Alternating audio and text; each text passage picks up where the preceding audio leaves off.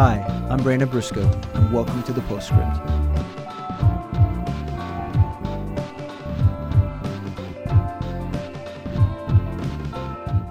Welcome to another episode of the Postscript, Living Faith Bible Institute's weekly podcast and YouTube series where we interview pastors and professors from the Living Faith Bible Institute, talk about ministry, talk about theology, talk about life.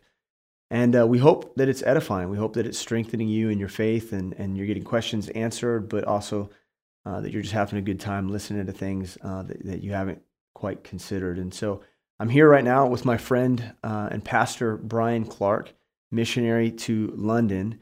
And welcome back. It's good to be back. Yeah. You didn't have to go far, did you? No. Yeah. That's the convenient thing about this. I even wore the same thing. I know. Yeah. You look good in it, though. So, well, thank you very much. So in our last episode, we talked about how you got to London, which I do think is a really encouraging story for people who are considering the mission field or even the pastorate. But I want to talk about what you're doing there. And so maybe I want to get to evangelism because I want to talk about what it's like reaching people in London. But maybe give us an idea of what the first couple years of being an autonomous church plant was like. That's hard to talk about, to be honest, because the first 3 years was real hell on earth. Mm-hmm. It was really awful, and because you get over there and as I kind of alluded to last time, I mean, the majority of my life before I entered London was all preparation. Whether it was from my dad or my granddad or my uncle or to Bible college to Kansas City, I was always in my mind preparing. So I can remember having like theological debates and stuff when I was 9 and 10 years old because I'm just all the time trying to learn the Bible and I just knew this is what I was going to do. So, and it was such a frustrating thing when I arrived in London and when we go there as official church planters and you walk out your front door on a Monday morning and there is no church. There's nothing there. It's just you and your wife at your house. Mm-hmm. And you're in this culture that, they don't talk to each other. And you realize you have to create something out of nothing. And and you realize at that moment, I have no idea what I'm doing. Yeah. And how do we get this done? Maybe especially when you're discouraged, you're thinking, how do we get this done? Right. Yeah. So, we spent, a good month just drinking a lot and wondering, really rethinking our life decisions. And Mindy looking at me a lot like, why did I even marry you? What is going on? And so after that, we tried to regroup. After you sobered up, yeah, we tried to regroup, and just trying to figure out, what are we doing? Yeah. So I went through. It really it's I'm a little bit ashamed in some ways, but I just started reading every book I could get my hands on about church planting. Asking people. I remember I went up to a respected pastor and. That I met him. I went over and met him in Amsterdam and went up to him and I was like, I knew he had been on the mission field and stuff. And I was like, hey man, pulled him aside. Just real quick, how do you plant a church, And he gave you a magic bean? No, he told me. He was very honest, which I was very appreciative of, but he said, I have no idea. Mm-hmm. He said, both the churches that I pastored were already started when I pastored them. And he says, and I'm not European, so I got nothing. Mm-hmm. He said, you just got to take the things that you were taught and do the best you can. And I get away from me, kid, you bother me, something like that. And so I was like, all right. So, and I was appreciative of his honesty. I was glad that he didn't try to snow me and just make something up. Mm-hmm. But at the same time, I'm still kind of in the same place. And so I'm still reading everything I can. And so the frustrating thing about that time was that that you don't know what you're doing, but you feel like you're the only one.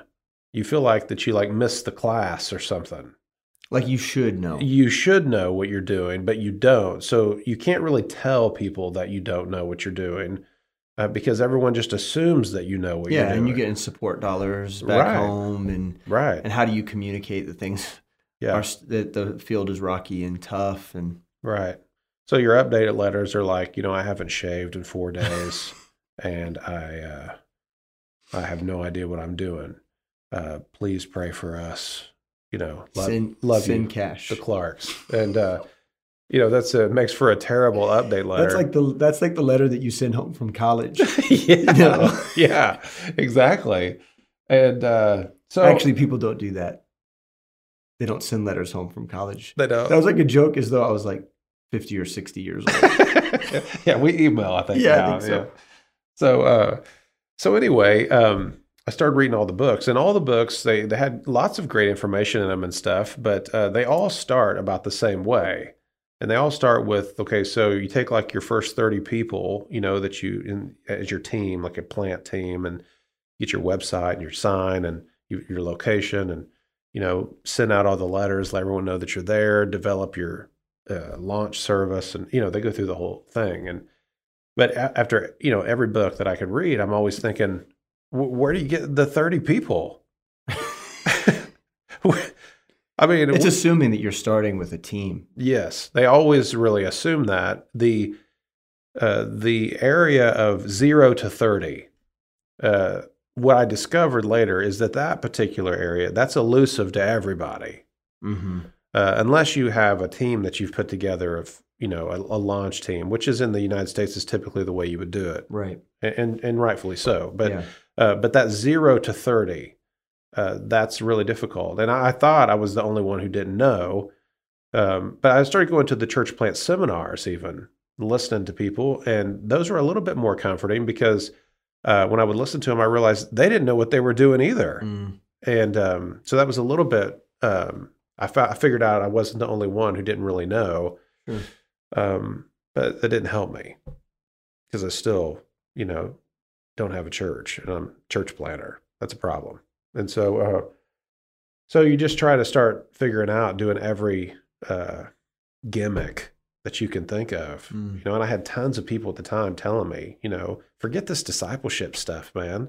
Ooh, people in London. No, people from the United States telling me you need to forget about this discipleship stuff. It's getting in the way. Yeah, they told me very clearly you cannot plant a church on discipleship. You need to figure out how to get people in the seats. You need to fill a room with people. Which sounds like American advice in many regards, because it's like quick solutions. Mm-hmm. Send out the flyers. Sound the alarm. Have a band. Absolutely. Yeah. But dress cool. The problem is that in London, lost people don't go to church. Right. That seems to be an American phenomenon. Yeah. Because why would they? Yeah, it seems like a waste of time. Right. They don't go. In fact, in London, most often, Christians don't go to church. And so we did everything we could. We passed out every flyer. We had so many big events and things, because I was like, man, what do I know? I'm going to try everything I can. And I tried every bad idea. And we never had a single person accept an invitation to any event. So we're there, me and Mindy, and like 2 or 3 people that I had pulled in along the way, tables full of food, the whole service planned out, and just nobody come. I mean, which just adds insult to injury. Yeah. So you're sitting there, and you're looking over at your wife, and she's like, "What's the matter with you?" First of all, I know your wife. She didn't do that. No, she probably hurt for you. She probably wasn't even thinking about herself. She was probably hurting for you. Well, yeah, we were hurting together, I suppose. And one time I even thought, I've got to try to talk to someone about Jesus. And I even set up like a little coffee stand next to a bus stop that was close to our house. I could literally see my front door from the bus stop. Mm. And it said free coffee on it. And I thought, I'll give them, as they're going off to work, I'll give them free coffee. I mean, this sounds ridiculous, as I'm telling you. But, and the people were passing me by, and they were going into the little corner shop to pay for coffee. Just to avoid me. The only guy who took a cup of coffee was my neighbor who knew me. He's like, "Hey, Brian," and he took the coffee and he just got on the bus and went to work. And I'm just standing there, big urn of coffee. I look over and there's Mindy in the window. She's just looking at me like, what is wrong with you? And I told her, I said, man, look, a bad idea is better than no idea. Yeah, sure. I got to do.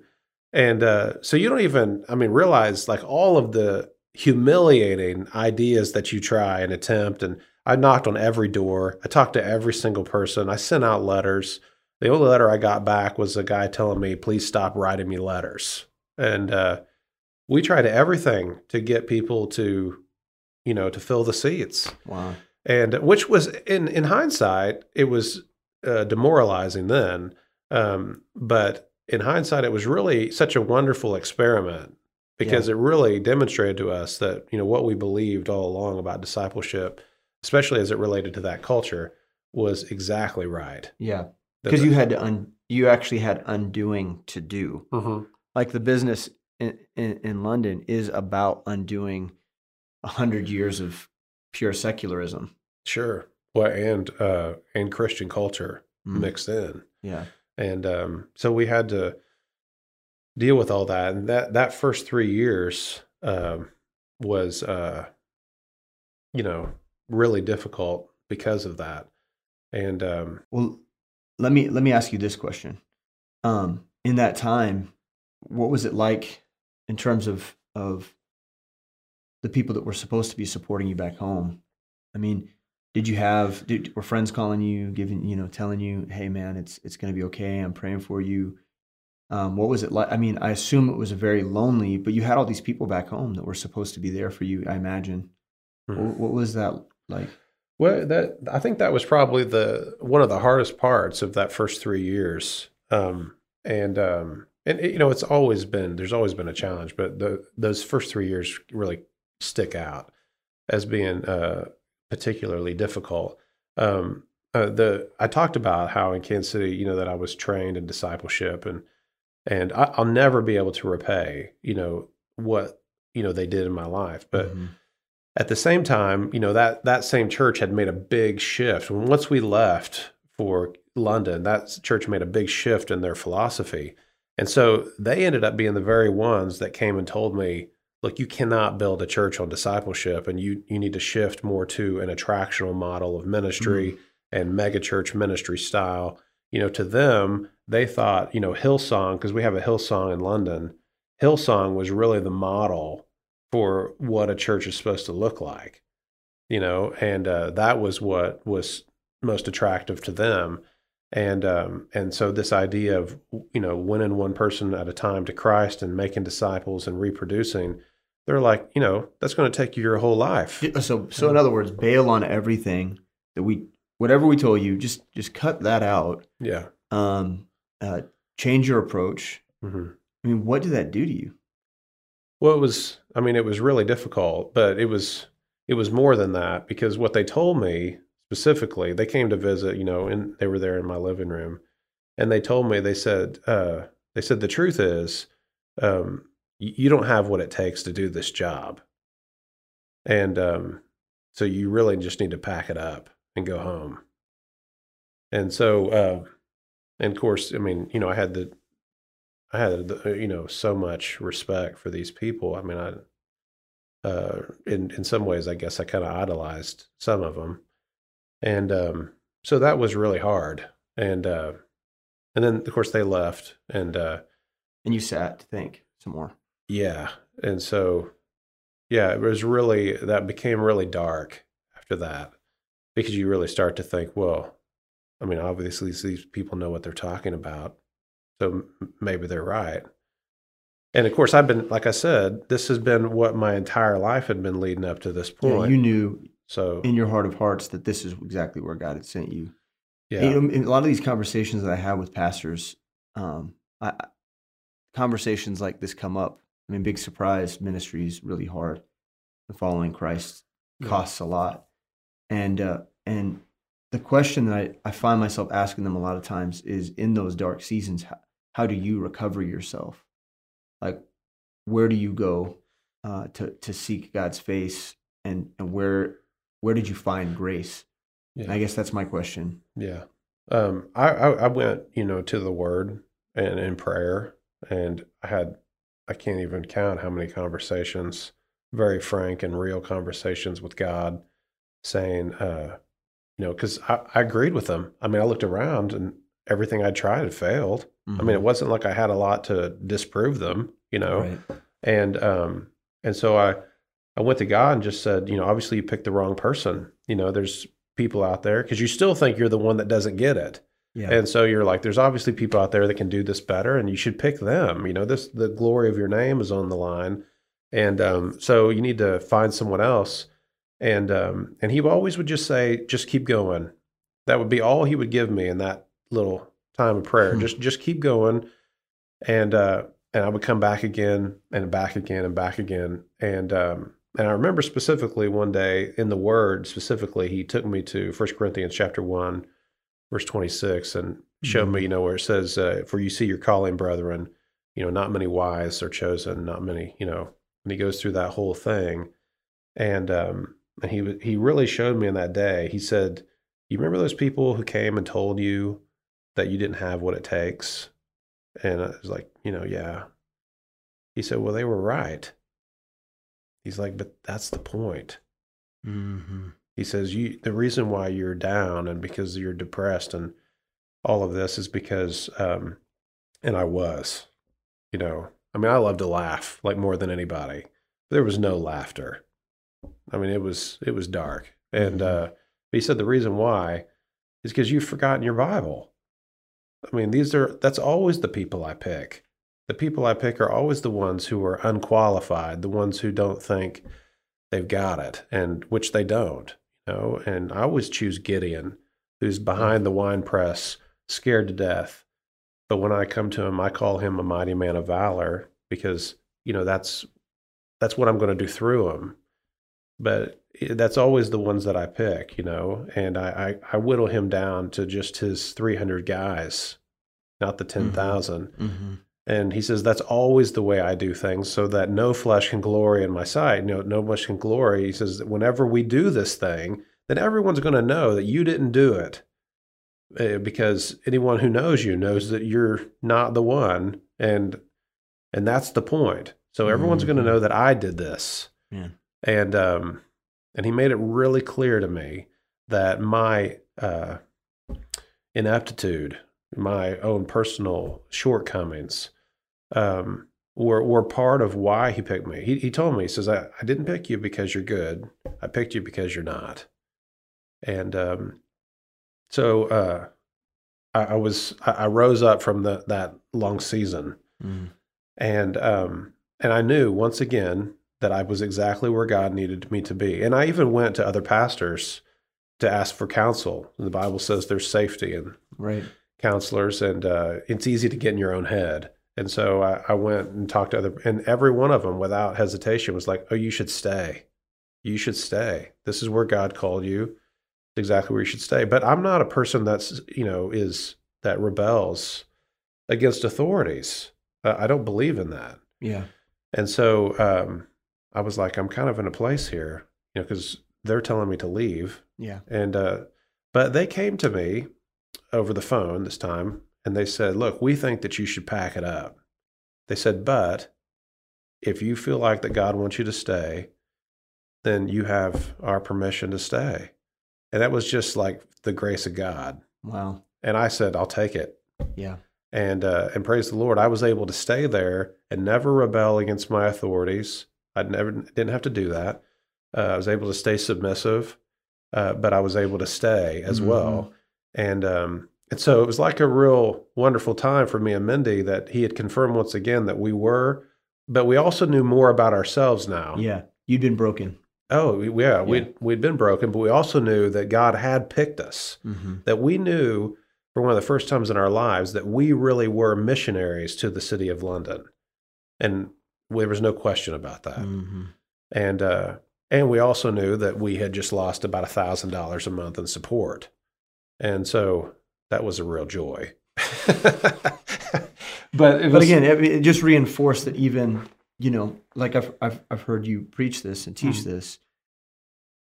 But those that materially, like, so God had broken you down emotionally and spiritually to the lowest common denominator. Yeah. And so he wasn't afraid to do that materially either. Right. To make you even more dependent on him in that regard as well. So, okay, so newfound faith in London. Yeah. And so how did that manifest itself? What began to change in terms of the way you held yourself and did ministry and prayed, and like what were the changes that were being made? It was very profound. I mean, in fact, I'm so thankful for that time now when I look back, because it's what really made us who we are. We wouldn't be doing what we're doing in London if all of that hadn't happened. So, I mean, there's really no bitterness. There's no, anything like that. I just am so thankful for that time. And because even though we knew this is where we want us to be, but we still don't have a church. We're still there. And by the way, all of that money that we lost was replenished without a single phone call within 3 months. I mean, pastors came out of the woodwork. I mean, that didn't even know that this was happening, and gave us more support. God replenished all that, and we didn't have to look for any of it. Man, that was wonderful. But so I, going back to God now and saying, so what do I do? And he was very clear. He's like, it's not complicated. He said, here's what church planters are always asking. The question that they're always asking is, what will work? That's the question that all these books ask. What's going to work? Right. And that's not a bad question. It just shouldn't be your first question. The first question that you should answer is, what did he tell you to do? And I was, so I'm in these conversations with God, and, I literally got no one else to bounce things off of, per se. And he's like, so what did I tell you to do? And I'm like, well, Mark 16:15, he said, go preach the gospel. He's like, yeah, just go do that. And I'm like, he's like, you got, just in your borough alone, you got 600,000 people. So go preach the gospel to them. And this just spun me into this whole thing of, you need to find a way to get the gospel to lost people. Did you immediately go into the street and start sharing the gospel? I mean... Well, I started toying with it because it's not in my personality to just approach people in the street. Yeah. You're a relational guy. You thought that's the best way of... Yeah. I'm actually very much more like a British person, personality-wise, than I am like an American, because I would rather, when I'm on the street, not talk to anybody either. That'd be my preference. I'm just not, contrary to what some people might think of me, I'm not really an extroverted person. I'd much rather be in a room by myself. And so talking to people in the street, I was like, forget it, But I started tiptoeing out there. And my first time I ever tried, I went to this place, one of my favorite places, packed full of people, and I sat there for like 2.5 hours. I didn't say a word to anybody, and I came home. And that was actually my very first attempt to try to share the gospel with people. I came home and Mindy's like, so how'd it go? And I'm like, just don't even talk to me. I don't even want to talk to anybody right now. I mean, what was going through your head? Like, you were waiting for the open door. You were waiting for God to just put something on your lap and...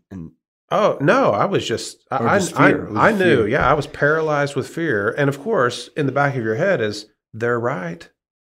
See, you're not the one supposed to be here. Sure. Obviously, you don't have the goods. You were still finding a way to kill that lie. Oh, yeah. Yeah. And so, I eventually, I went out to the high street that was by our house, and I started passing out tracts.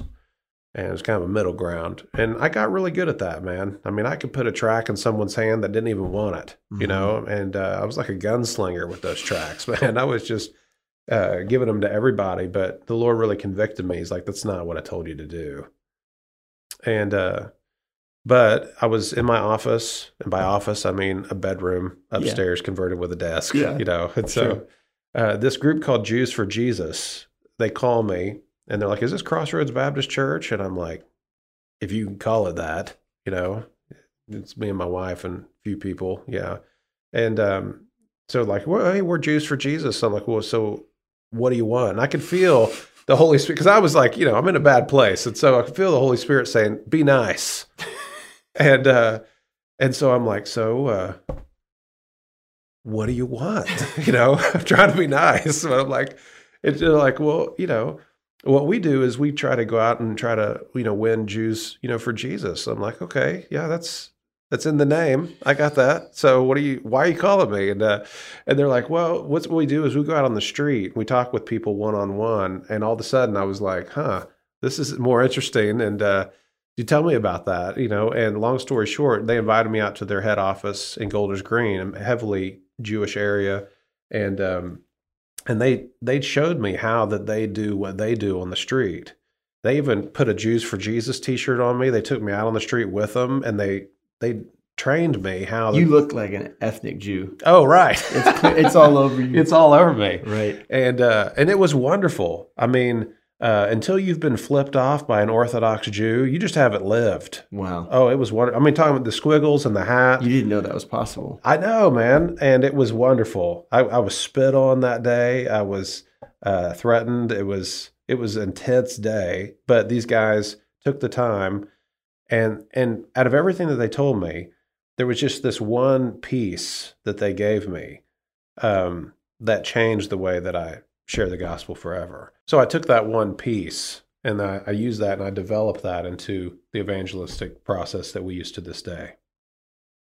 Okay, so explain that, because there's been a lot of folks from Living Faith Fellowship who've come out and visited you in London and have learned from you about how to be on the street and share the gospel. But for people who haven't, people who, let's face it, Christians in America aren't doing a whole lot of street evangelism anymore. And I think people you're going to talk about this. This is what I'm anticipating. You're going to talk about this. You're going to share it. Mm-hmm. And there will be people who are Bible-believing Christians who will at some level doubt the validity of being on the street and being confrontational. And I want you to share how, but more importantly, the why as far as a mandate. Yeah. Because there is an aspect for which that kind of evangelism is promoted in Scripture. And so I think I want to hear all that. Well, I think that, first of all, let me say, there's nothing sacrosanct about being on the street per se. Mm-hmm. We go out there because, let me say that in any culture that you find yourself, it's important. Culture is nothing more than social rules that you have to observe. Yeah. But if you're going to plant churches, it's important that you know the rules of culture, but it's also important that you know when to break those rules. Because the cultural rules are good guides, but they're also what got you to where you are. So you're going to have to break some of those rules at some point. And so you have to know the culture the best so that you know when to break them. Mm-hmm. And we're breaking a cultural rule by going out on the street, in this sense. But it's really the only way in our culture that we can have a continual conversation with lost people. So explain the cultural rule. If people aren't familiar with London, explain the cultural rule that exists. Well, not only do you not really talk to people on the street per se, like when you cross paths with someone, there's not a whole lot of good mornings and, talking. People are more to themselves, which actually I think is great. I love that. Mm-hmm. That's what I would prefer. But that just happens to be the way that they are. And even when you do have conversations, there's an understood surface conversation you have, and how are the kids and the weather and who won the football game. But as far as, what you believe and, faith in God, and it's understood that, you don't really cross that line. It becomes very uncomfortable very fast. Mm-hmm.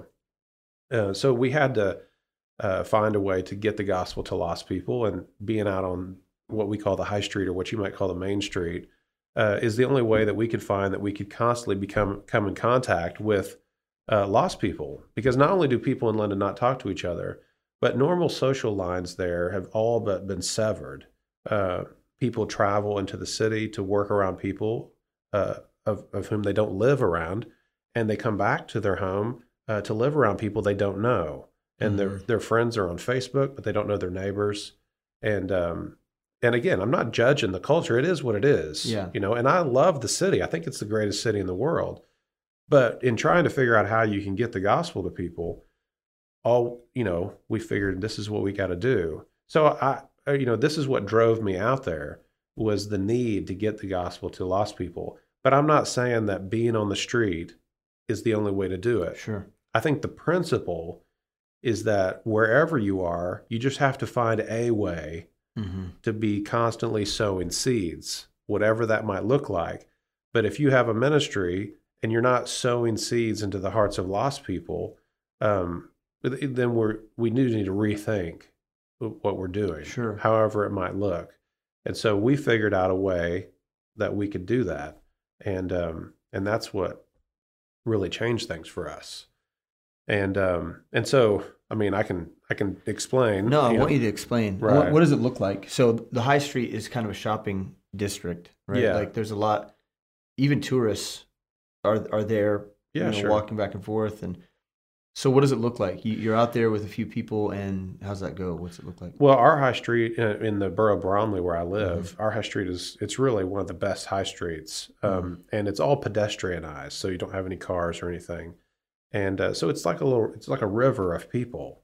So we just stand out there. We have our church T-shirts on and Bibles and tracts, and we just stand there and we just have intimate one-on-one conversations with people, and we stand out there, for a good part of the day, and then we go home. Yeah. And so we try to do that. And What are the conversations often? I mean, what are they often like? What are the people in London? Are they willing to talk? And when they do, how does it go? Well, what we've done, or like the process that we've developed over time, and especially with that one piece that God really gave me, was we developed a system called Just Ask, and that's based on the acronym ASK. Okay. And that stands for, ask for permission, share the gospel, and keep the conversation going. And what's great about that is that it's not necessarily, I suppose it is a technique of sorts, but it's not, it's more of a construct that you can really drop everything that you know about evangelism in. You don't have to disregard that. Everything you can learn about evangelism can be of help. These three things really just help you to navigate through any conversation you might find yourself in. So you just need to understand wherever you are in the conversation, have I asked them for permission to talk about this? Right. Because I think that that's the most polite way to be bold without burning the bridge. Just ask them. And if they tell you I'm not interested, you're like, cool. And then you move on to someone who is. Right. But then the S, wherever you find yourself in that conversation, however it looks, have I actually shared the gospel with them? Death, burial, and resurrection, sin, repentance, faith. The terms. Yeah. Yeah. And then if I have, am I always? And this is this was the piece that I got from Jews for Jesus that really was such a great thing, was the K, and that was we're not trying to just have one conversation with people. I'm trying to have 10 conversations with people, because it usually takes more than one. I'm not expecting people to bow their knee on the high street and give their life to Christ. That's happened, but it's rare. But what I am looking to do is I'm hoping that I can maybe move this to a coffee, and I can move this to several coffees. Where you can open the Bible and have more conversation. Right. So, and this applies to everywhere I'm at in my life. It doesn't matter if I'm at the grocery store or on the high street. Anytime that I'm talking to someone about Christ, I'm always thinking, how can I keep this conversation going? How can I have 10 conversations with this person, not just one? Yeah, that's great. Oh, and I think with that, I mean, we talked at the Mission Focus Conference this year. We talked a lot about evangelism, and we talked about methods and constructs and philosophy of evangelism. It's been really important, and I would recommend that listeners would go to LF Fellowship and hear the preaching and teaching on those subjects. But you're actually teaching the evangelism class this year in LFBI. And I wanted us to hear a little bit of your testimony in terms of evangelism, so that we'd get a primer and hear a little bit more about that and how God's used that. And so just to close this episode, give us a snapshot of where the church is right now in terms of how God's used evangelism and how he's built a church in London. Well, I would say that with this thing, that this is what God did that kind of really changed the whole direction of what we were doing. Everyone that's in our church is either there directly or indirectly because of what we initially started doing on the high street. And that happened in two ways. And I think that any time that you get involved in evangelism, proactively involved, in evangelism, going out to them. Yeah. That you always see two things happen. One, you will see lost people get saved, right? You will not only be a witness to the lost, but you'll be an example to the saved. Mm-hmm. And you will see people that will see, man, these guys are doing something, and I want to be a part of someone who's doing something. Yeah. And so we've seen both things happen. We've seen people get saved, and we baptize them, start discipling them. But we also see other Christians come along and be like, man, can you teach me how to do that? Yeah. And so everyone that's in our church is as a result of that in some way, shape, or form. Mm. And there's one lady named Debbie, and she's amazing. She's from Australia, and she's so full of energy. And every Australian I know is full of energy. She is delightfully out of her mind. and this is what I tell her all the time. And she is just wonderful. I think she's great. Yeah. And the way we met is she's a believer, and she came up to me. I was on the high street. She came up to me, and this was before the T-shirts or anything. I was just in plain clothes. Mm-hmm. Yeah, you guys wear T-shirts that say "No religion, just Jesus." Yeah, yeah, which is the name of your podcast too. I want to promote that. Oh, thank you. Yeah. And but this is before that. I was just out there in my clothes by myself. This is before we had any kind of stuff. And she walked up to me and gave me a tract, and she started trying to witness to me. And I was like, man, I pulled mine out. I said, that's what I'm doing out here. And we exchanged tracts, and she looked at my tract, and she was like, I've got to come to your church. And she's been at our church ever since. Wow. We met because we tried to witness to each other. Praise God. Oh, yeah, it was awesome. And she's a great example of a Christian who was like, so there's a church that's trying to do this, because she felt like I'm on my own doing it. And she wanted to do it. We've had other people say, man, you guys are so excited about like really trying to do something. We want to be a part of that. Mm. And so it's kind of grown from there. Now we're starting to see people, even as they're coming, they're getting excited about the way we preach the Bible. But the initial foundation was all from the high street. Mm-hmm. And people coming and saying, yeah, we want to either get saved or we want to be a part of it. Man, that's exciting. Man, I want to thank you first for sharing the honesty about the struggle. And I think it's important for people to hear that. A lot of that stuff gets glossed over and not talked about, but I want to make sure that our growing leaders especially hear those stories so that they can truly count the costs and recognize that Christ is worth it. Mm. And then also just to share about evangelism and how you do that. And I'm sure you would invite any folks from Living Faith Fellowship to come and join you and help you in that work. I hope I'm not speaking. Maybe not anybody.